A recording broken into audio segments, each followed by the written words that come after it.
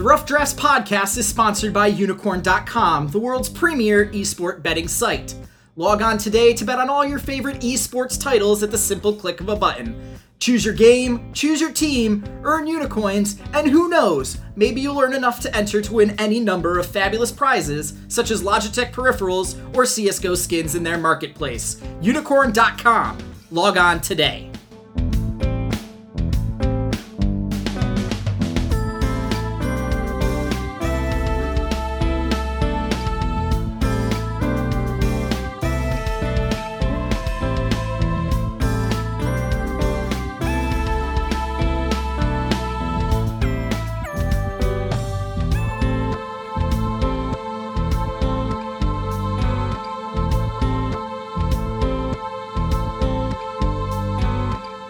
Hello, Internet. This is Chase Redshirt King Wassenaar. I am a free agent, head coach, and analyst, as well as a contributor at Slingshot Esports. And welcome to another edition of the Guess the Lines podcast presented by Slingshot.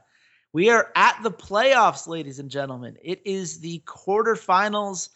The intensity cannot be matched by anything that happens in the regular season. It's so exciting to finally see the best six teams duke it out.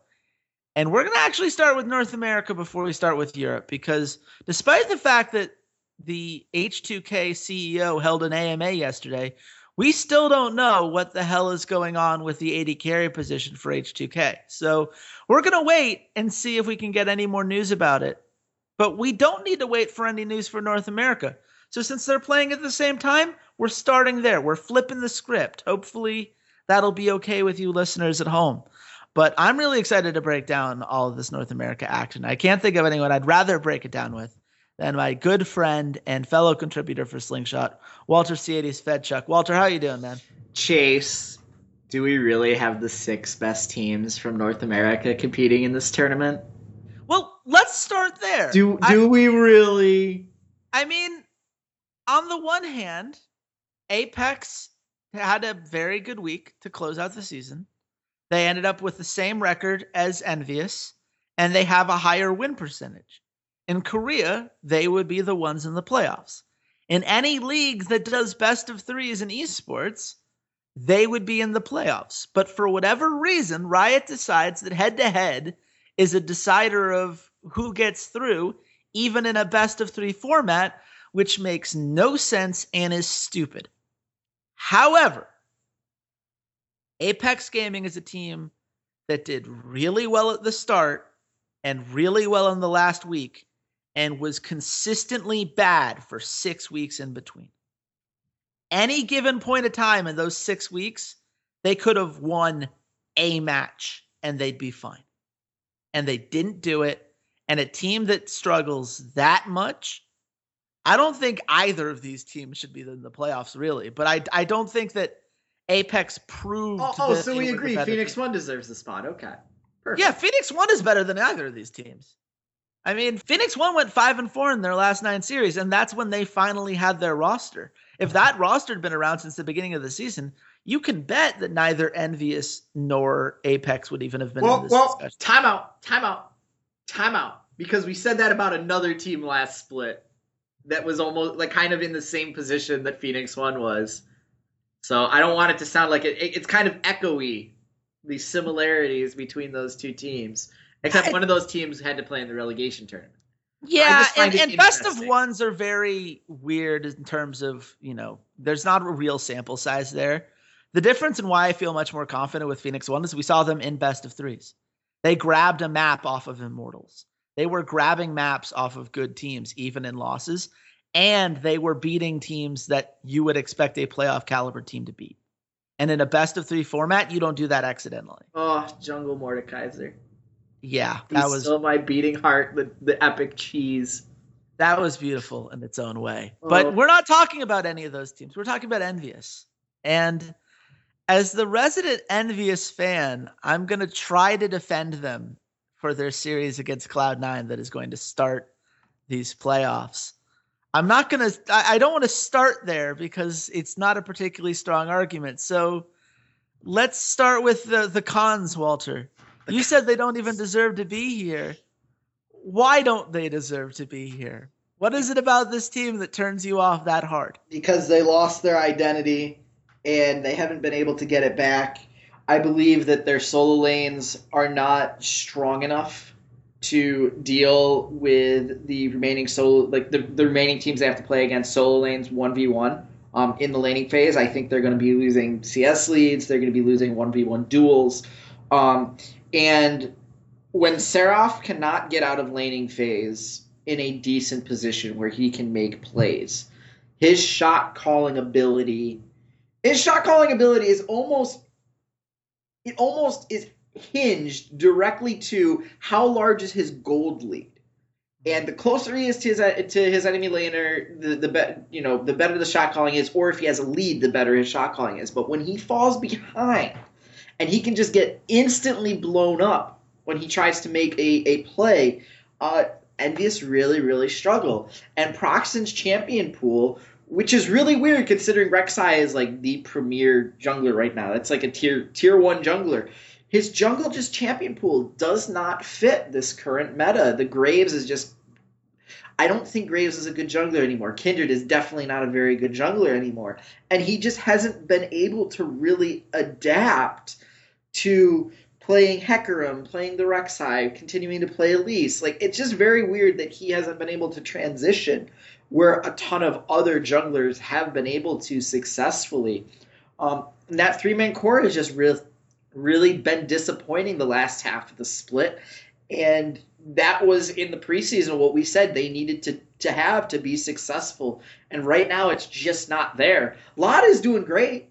I'm so happy for Lod. He's finally really making a mark. He's going to make it into his first LCS playoffs. And I'm kind of over the moon watching a true North American talent actually make it from challenger into the LCS on a team and be as successful as he has.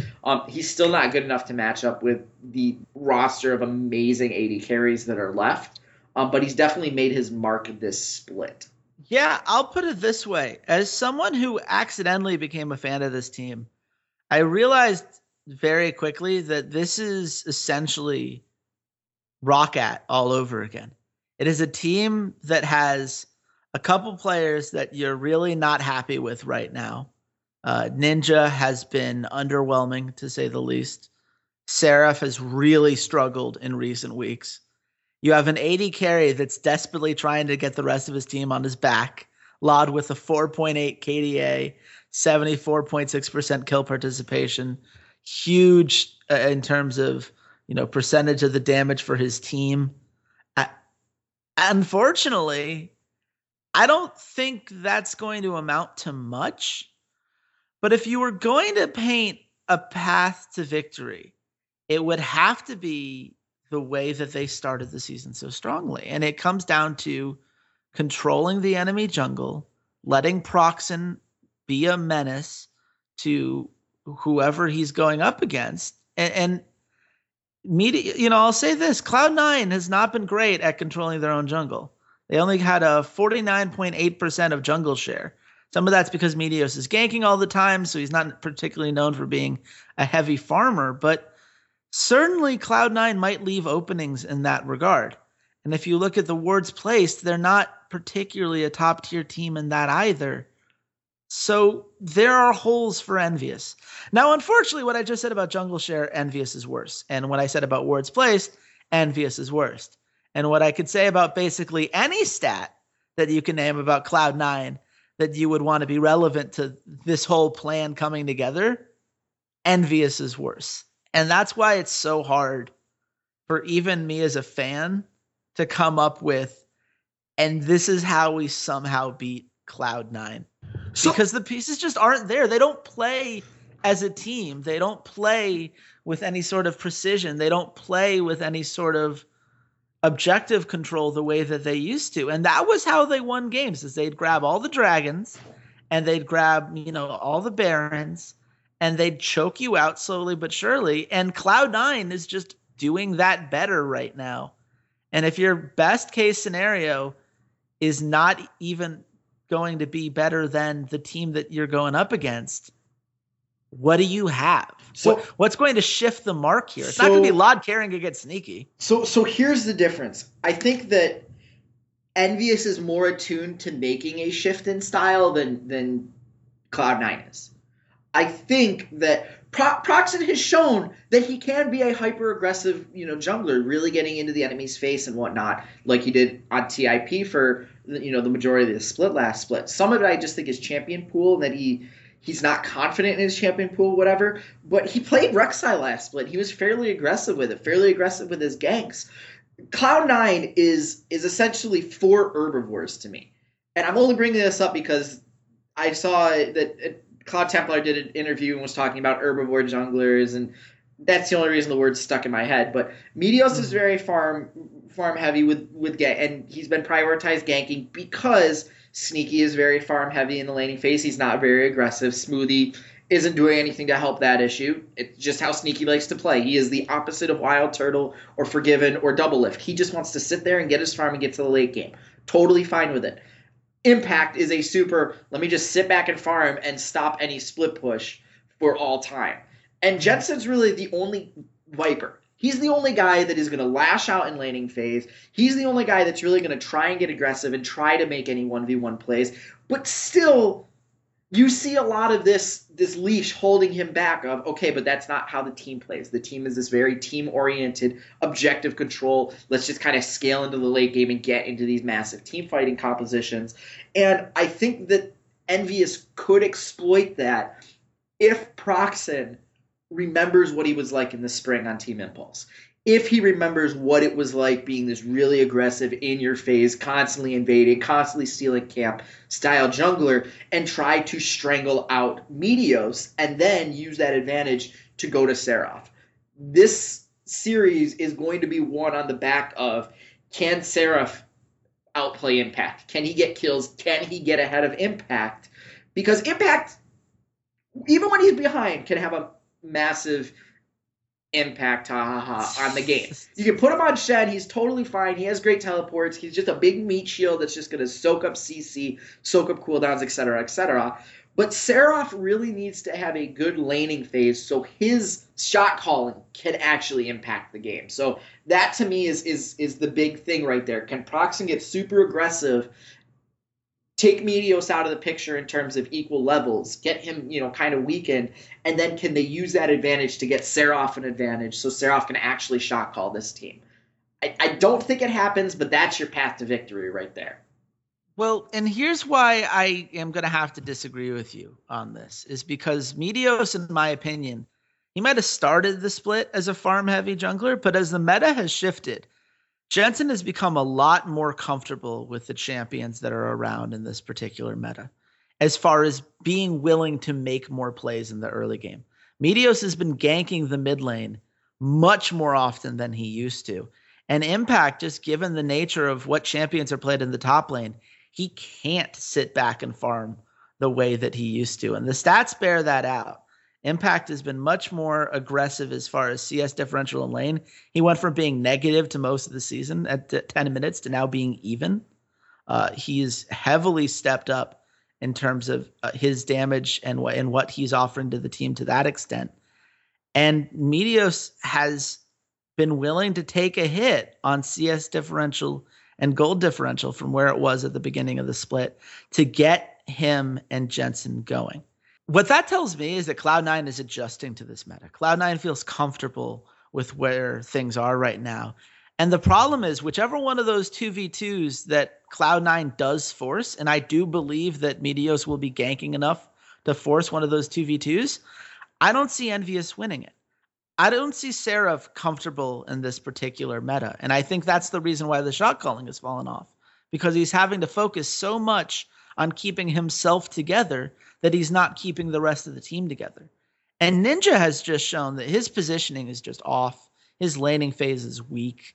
His team fighting is just not there.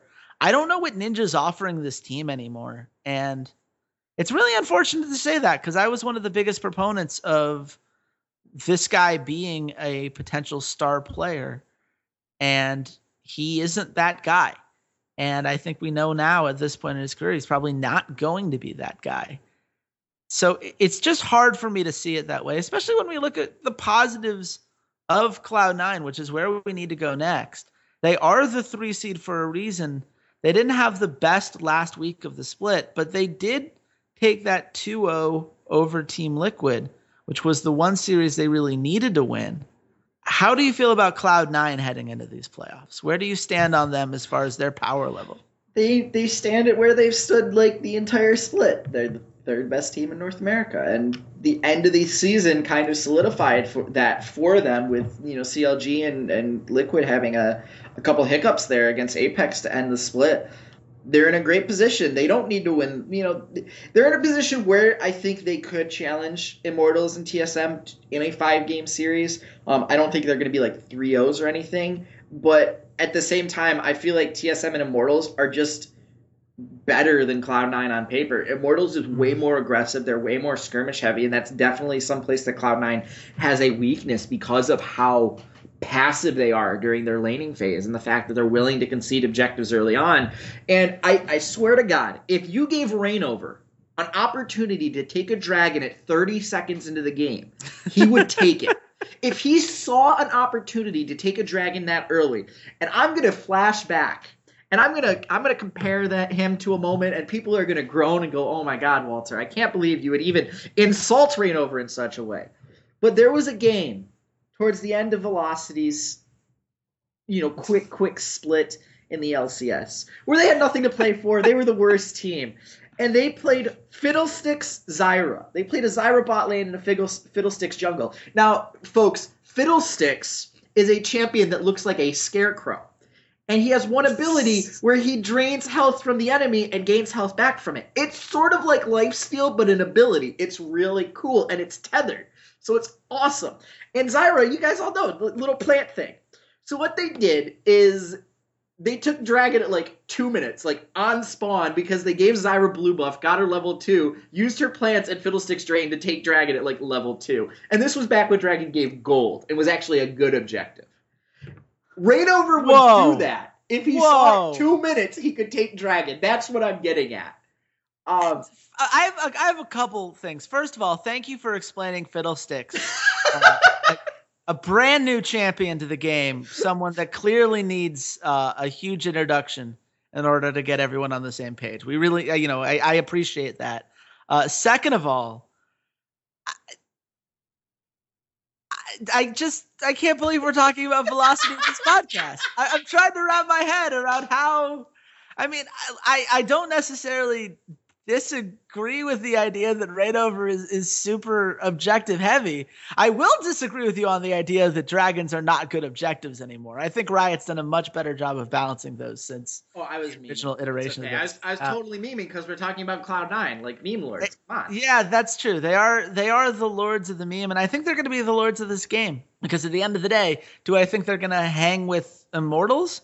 Probably not, unless we see something absolutely insane this week. And given that we already think Cloud9 are going to be pretty heavy favorites in this matchup, I don't know what we need to see to change our mind on it.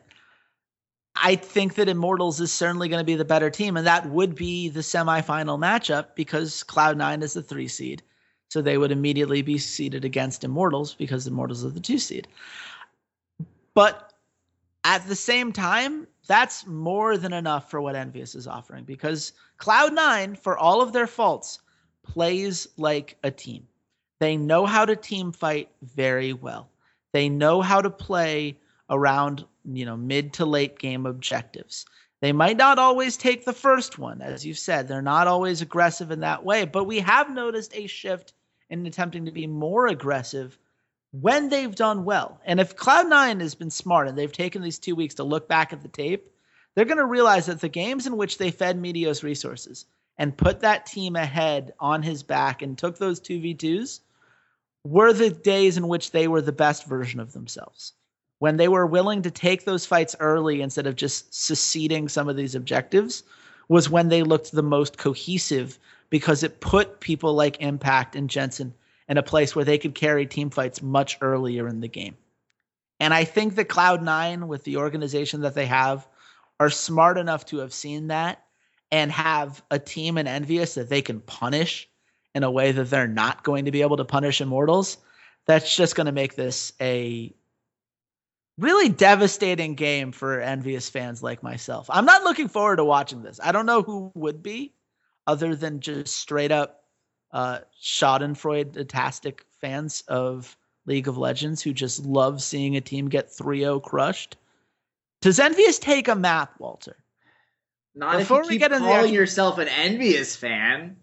You need to stop doing that, my friend. You need to stop claiming allegiance to any team. You just need some time to yourself, I think.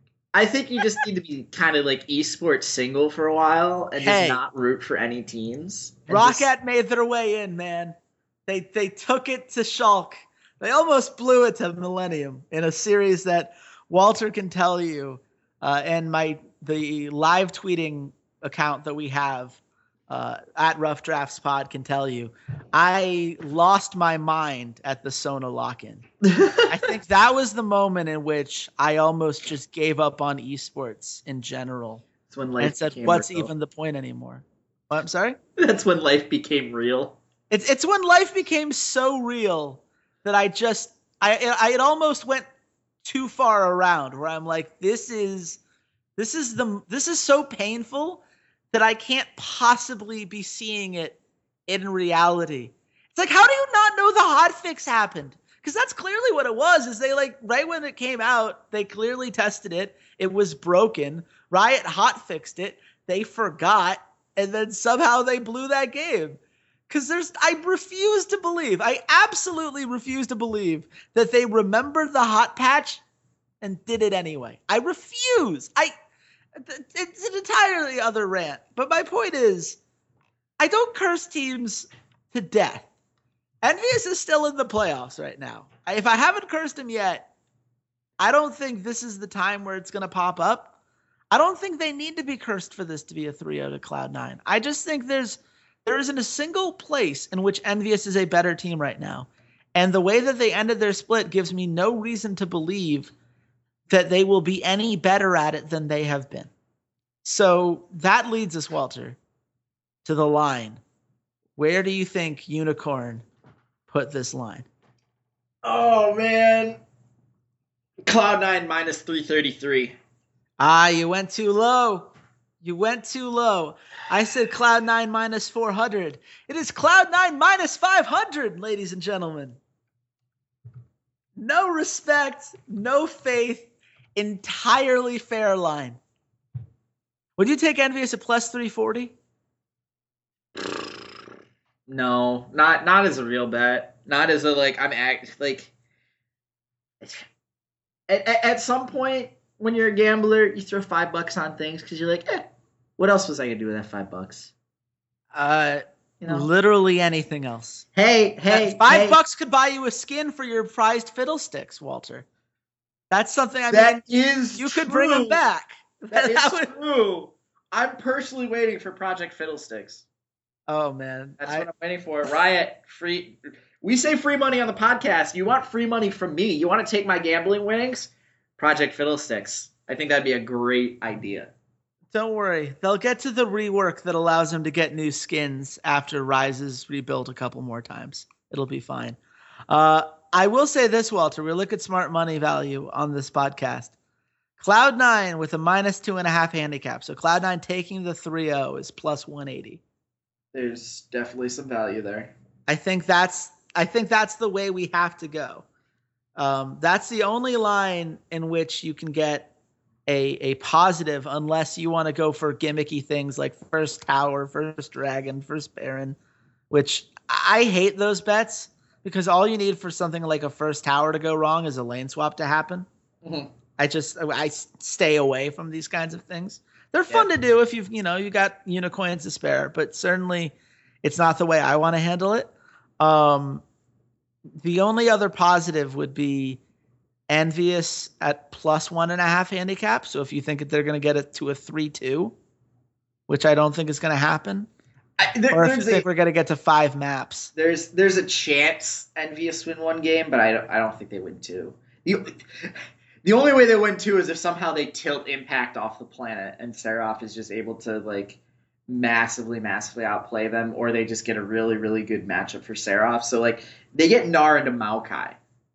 Like, if Impact picks Maokai, yeah, then maybe that happens. But I just don't believe that Cloud9 are that stupid. they are. Or at the very least, they're not that they would do it twice. So, sorry, Envious. I think the -2.5 is the smart money bet we're going to take. Yep. That's just value there. By the way, last week, in case people are curious, Phoenix won over Envious. That went our way. Liquid over Cloud9 totally did not. And our 6-team teaser, you too, Apex. That's all I have to say about that. Like,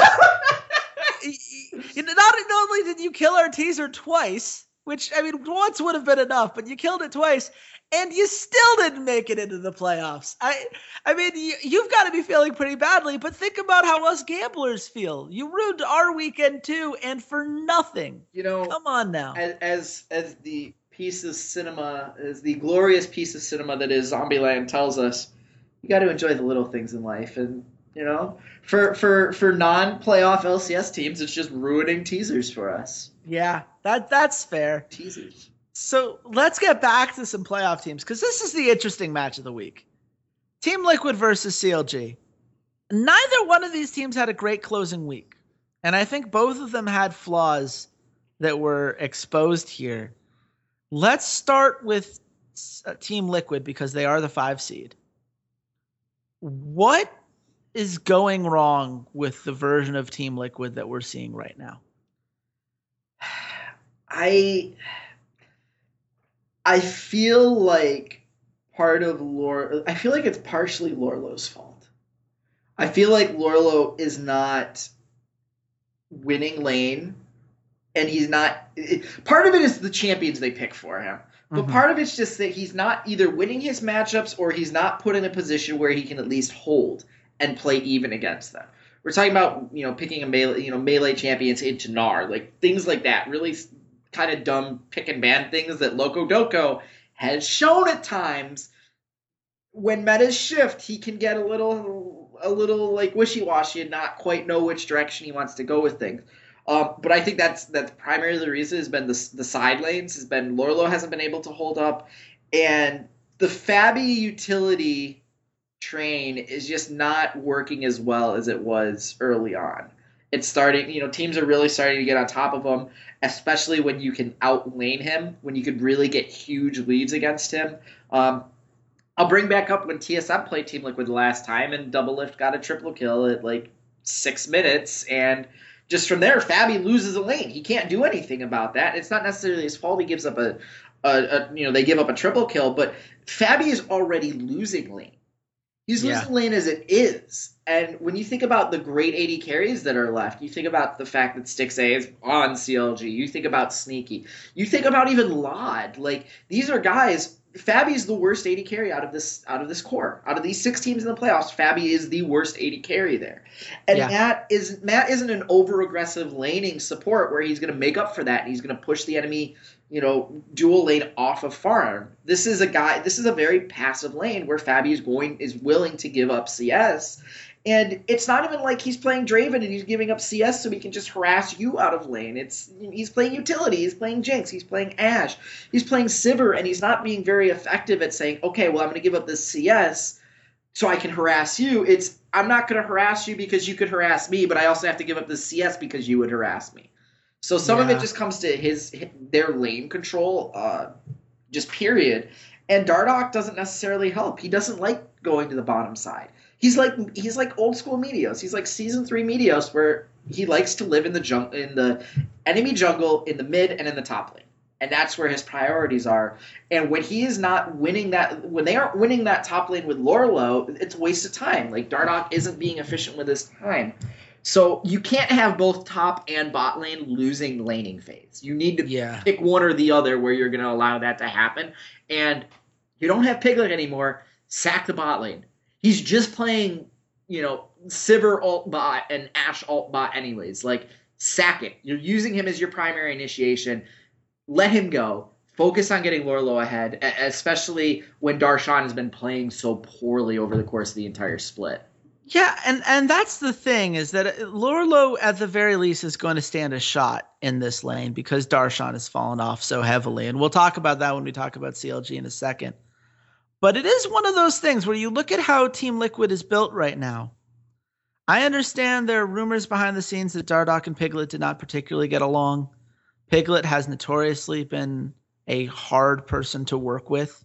We saw that when he first arrived on the team and got himself suspended for a couple weeks. But man, do they miss having a world champion caliber AD carry on that team, because it has put so much pressure on the rest of that team to succeed time and time again. And they're not holding up to that pressure.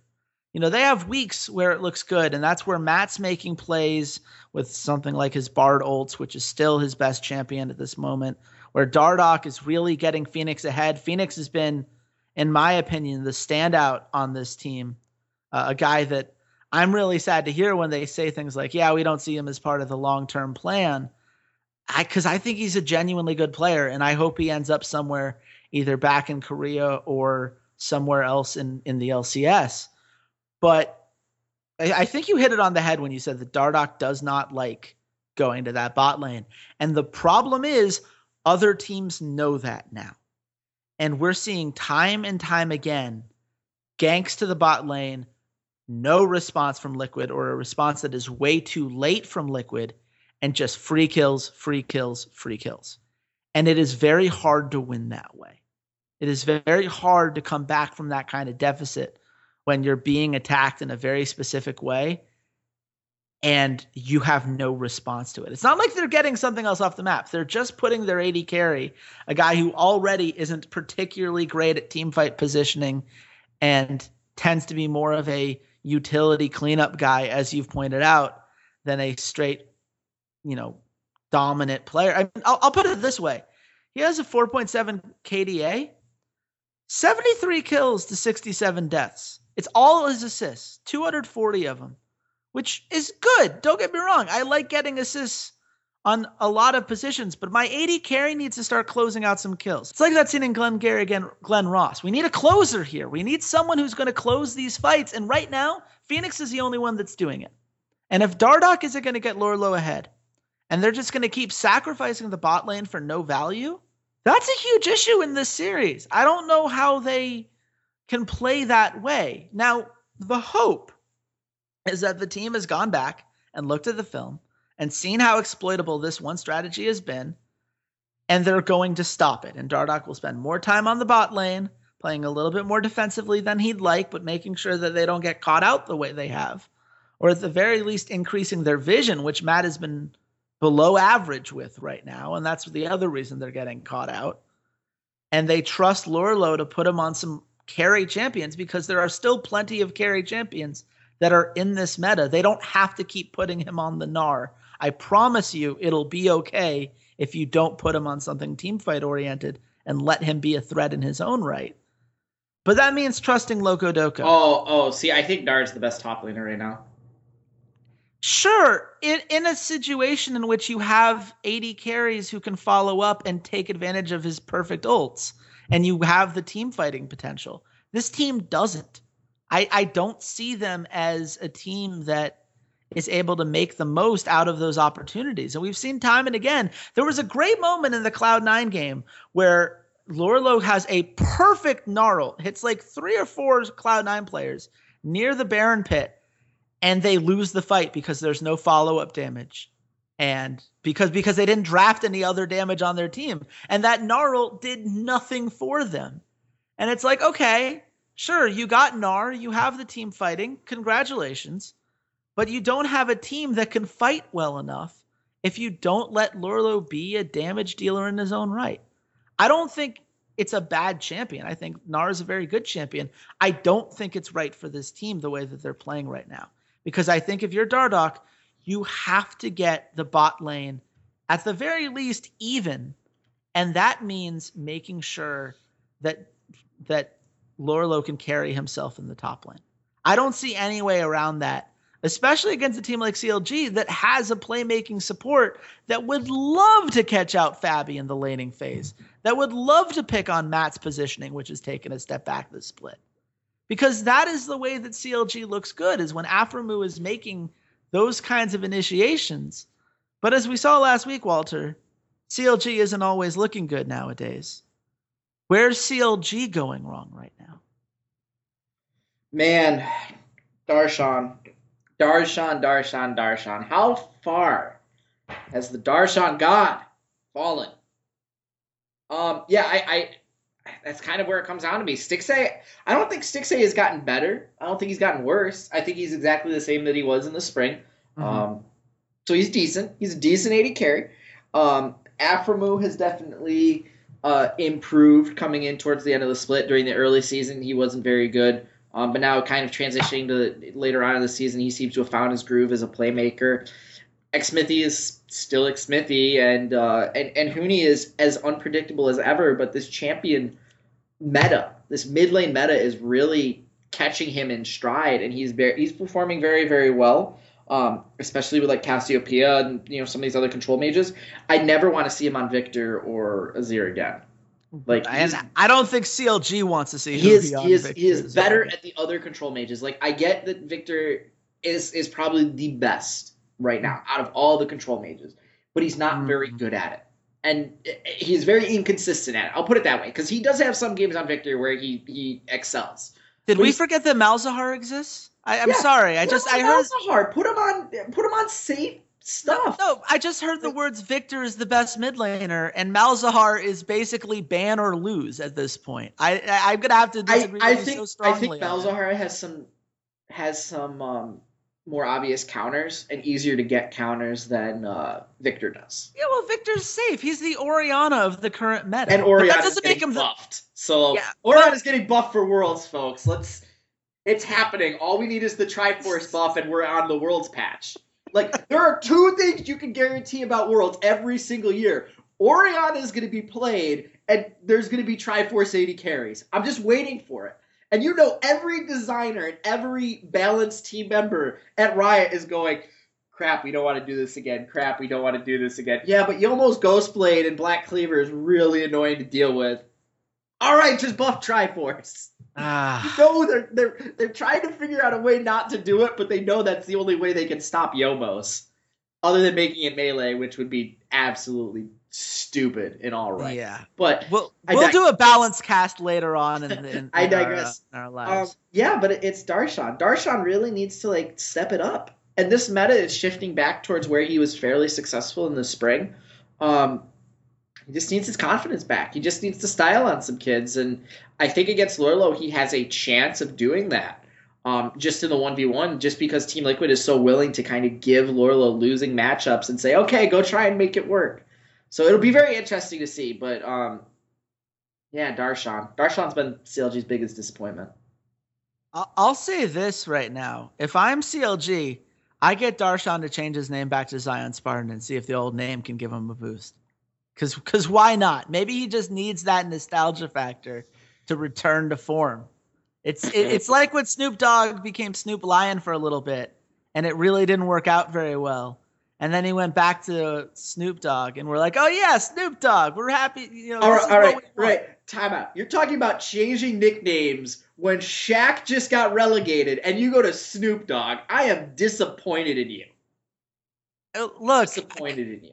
As great as the Kazam movie was, I'm not sure if that's the nickname that I care about with Shaq. Shaq is Shaq. He had nicknames, but it's not. We're going to have to do a nickname podcast later, okay? Snoop Dogg was the one I went with. It works. I'm taking it. I'm going to lock it in. Final answer. Let's see how it goes. But honestly, you're absolutely right. And with Darshan right now. And the key to me is that it's not just that he's not doing as well in lane, which he's not. He does tend to win lane a little bit, but he used to win it very hard. But the problem with Darshan more than anything is that he doesn't initiate team fights anymore. And Xmithie has never been an amazing team fight initiator. He's a good gank initiator. He's a good supportive jungler.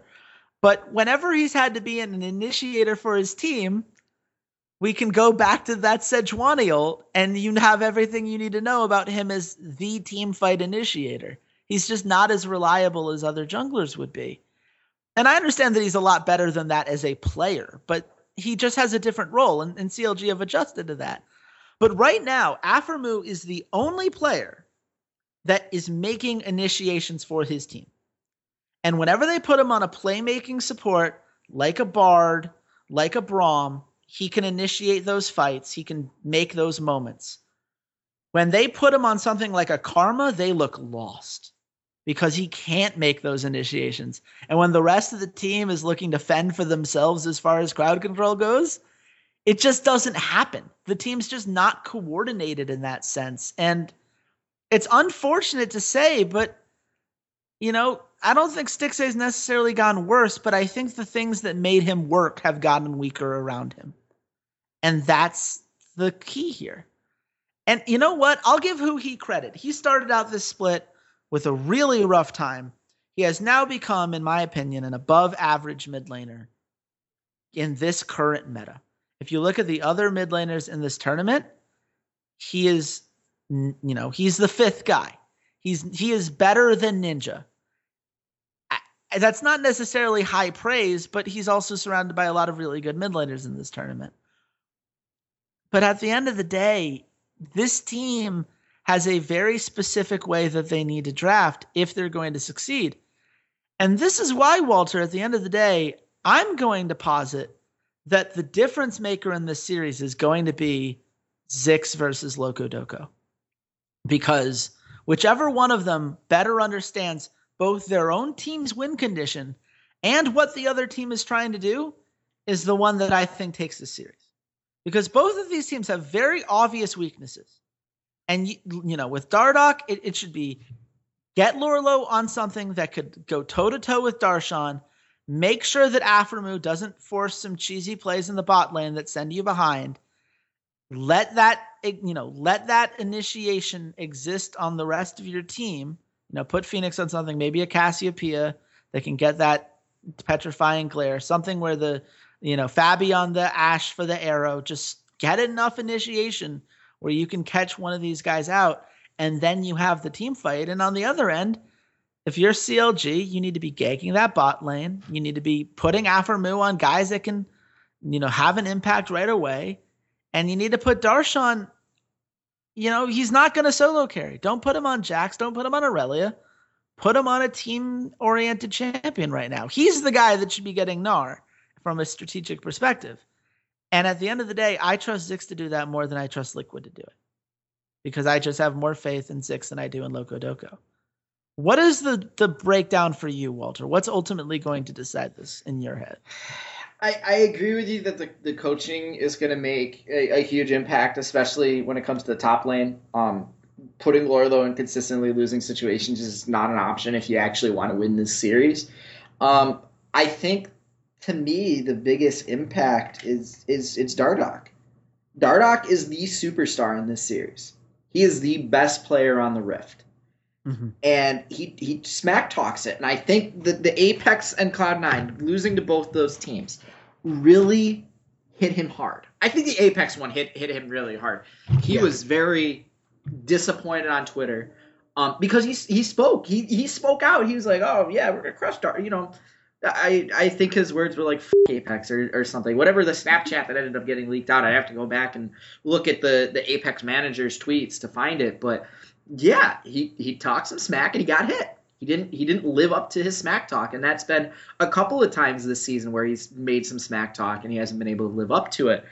And he's sick of it, and I think he's going to come out and he's going to prove that he is the best jungler in North America and make a case for attempting to be the best North American player. Not best player in North America, because you're never going to take that title from Doublelift or Bjergsen.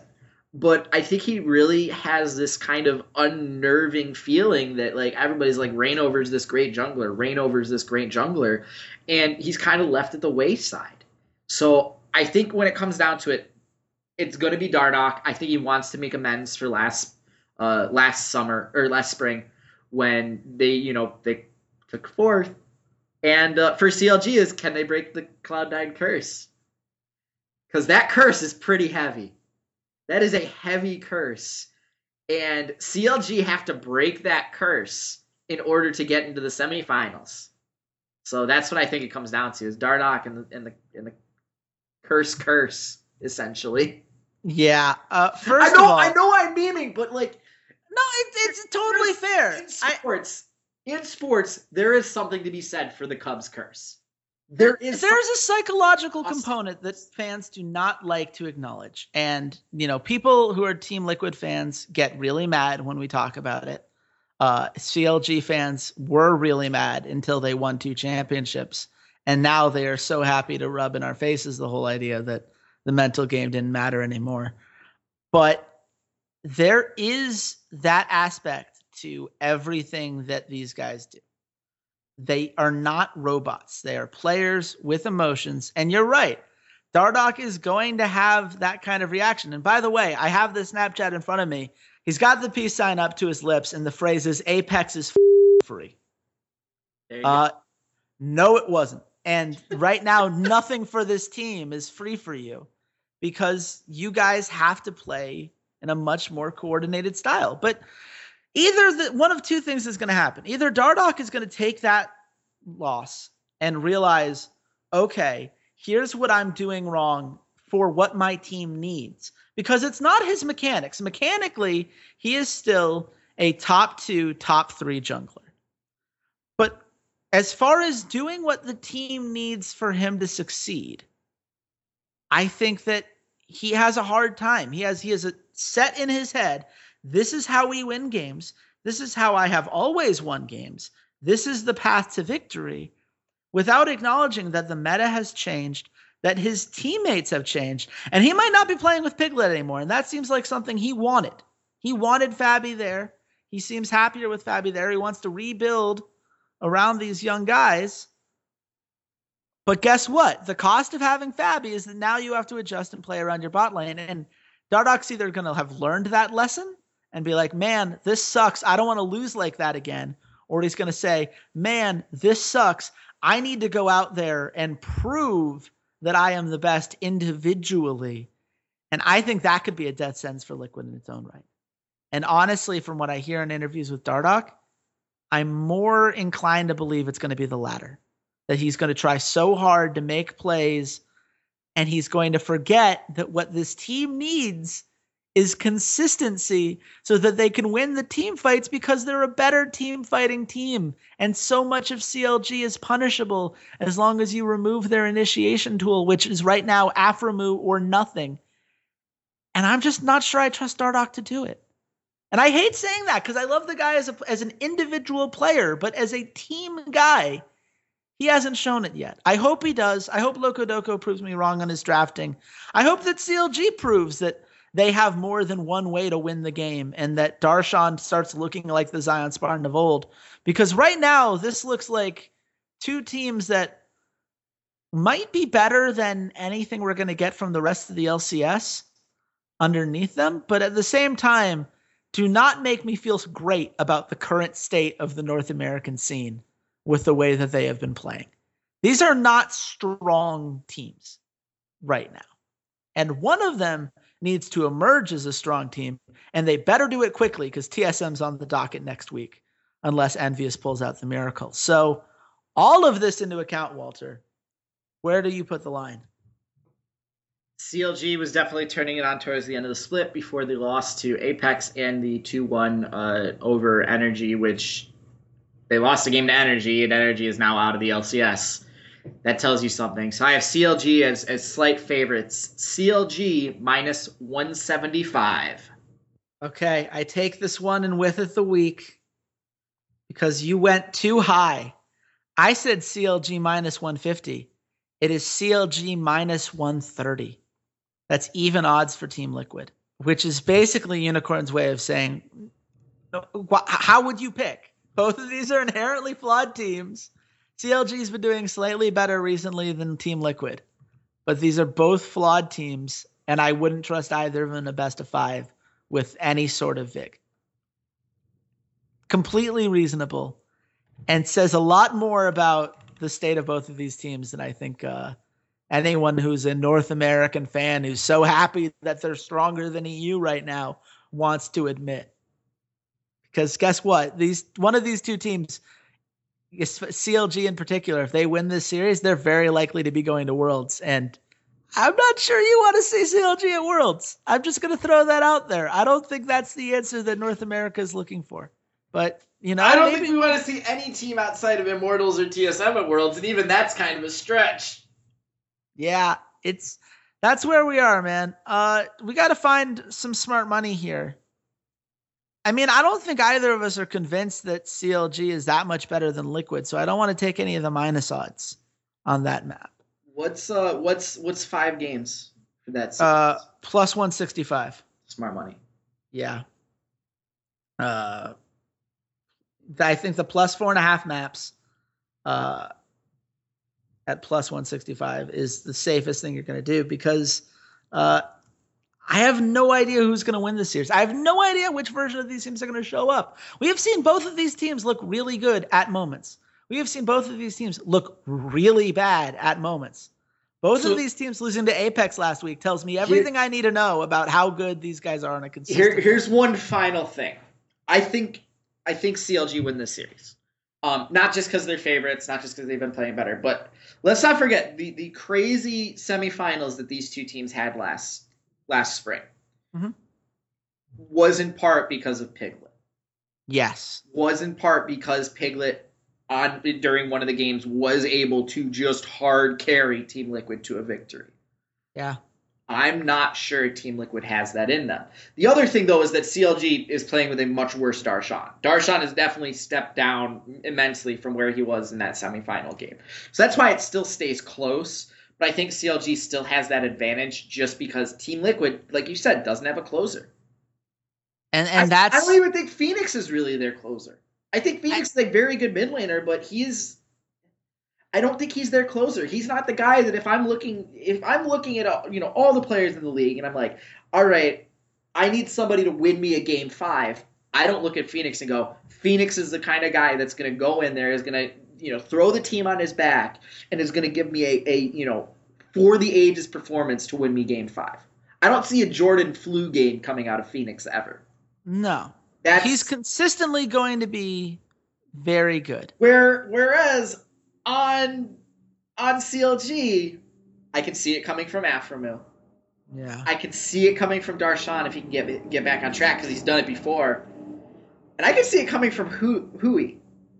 And that's the scary thing. Is because Hui has proven the last few weeks that, yeah, he is not worse than Keen anymore. Folks, as much as, we made those jokes early on, he's definitely rounded into his stride at the right time. So, yeah, for me, I don't trust Locodoco in this situation nearly as much as I trust Zix. The thing about CLG that has always gotten them there, even when they were down in the dumps and they were looking at a potential relegation spot for a certain few weeks of that split with just a terrible start, they have a system. They have a coach who has instilled in these guys that they all have a role, that they all follow the role, and they all know what their job in the team is. I trust him to look at the film and really make those adjustments. I just don't have that faith in Liquid. And that's really what it comes down to at the end of the day is I don't trust the staff. I don't trust Dardoch to get his mentality the way it needs to be. And I certainly don't trust Fabi to be what they had in Piglet. And, I'm sorry, Liquid fans. I know that's not fun. And maybe they prove me wrong. I hope they do. I hope both of these teams prove me wrong. I would love nothing more than a 5-game slugfest where both of these teams step up in a big way. We just saw a lot of flaws exposed last week. And when Apex can expose your flaws, you better believe TSM will destroy those flaws. So that's where we're left on these quarterfinals. Thank you so much for listening to the podcast. If you enjoyed it, you will probably enjoy all the other wonderful content that's on slingshotesports.com. There are proud presenting sponsors, tons of content coming on all the time. Right now, we are heavily in the international Dota 2 tournament. So many things going on. And if you're anything like me, I don't really follow Dota 2 all that much. I've gone all in on League of Legends. So the content there has been so helpful in making sure that I actually understand the storylines at play.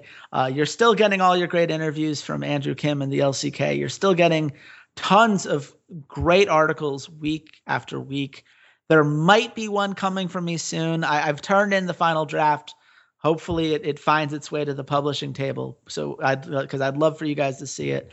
But there's just a lot of great content there, and you guys should definitely check that out. If you like the podcast in particular, you should check us out at soundcloud.com/esportsroughdrafts or on iTunes. If you search for Rough Drafts, you'll find our podcast there. If you subscribe, you follow, maybe even leave a little bit of a review, all of these really help us out. And it does mean a lot. We really appreciate when you guys do that.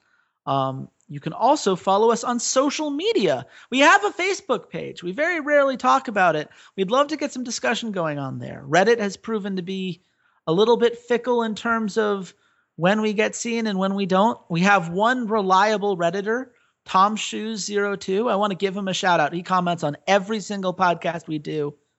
Tom Shoes 02, if you're out there, I appreciate you.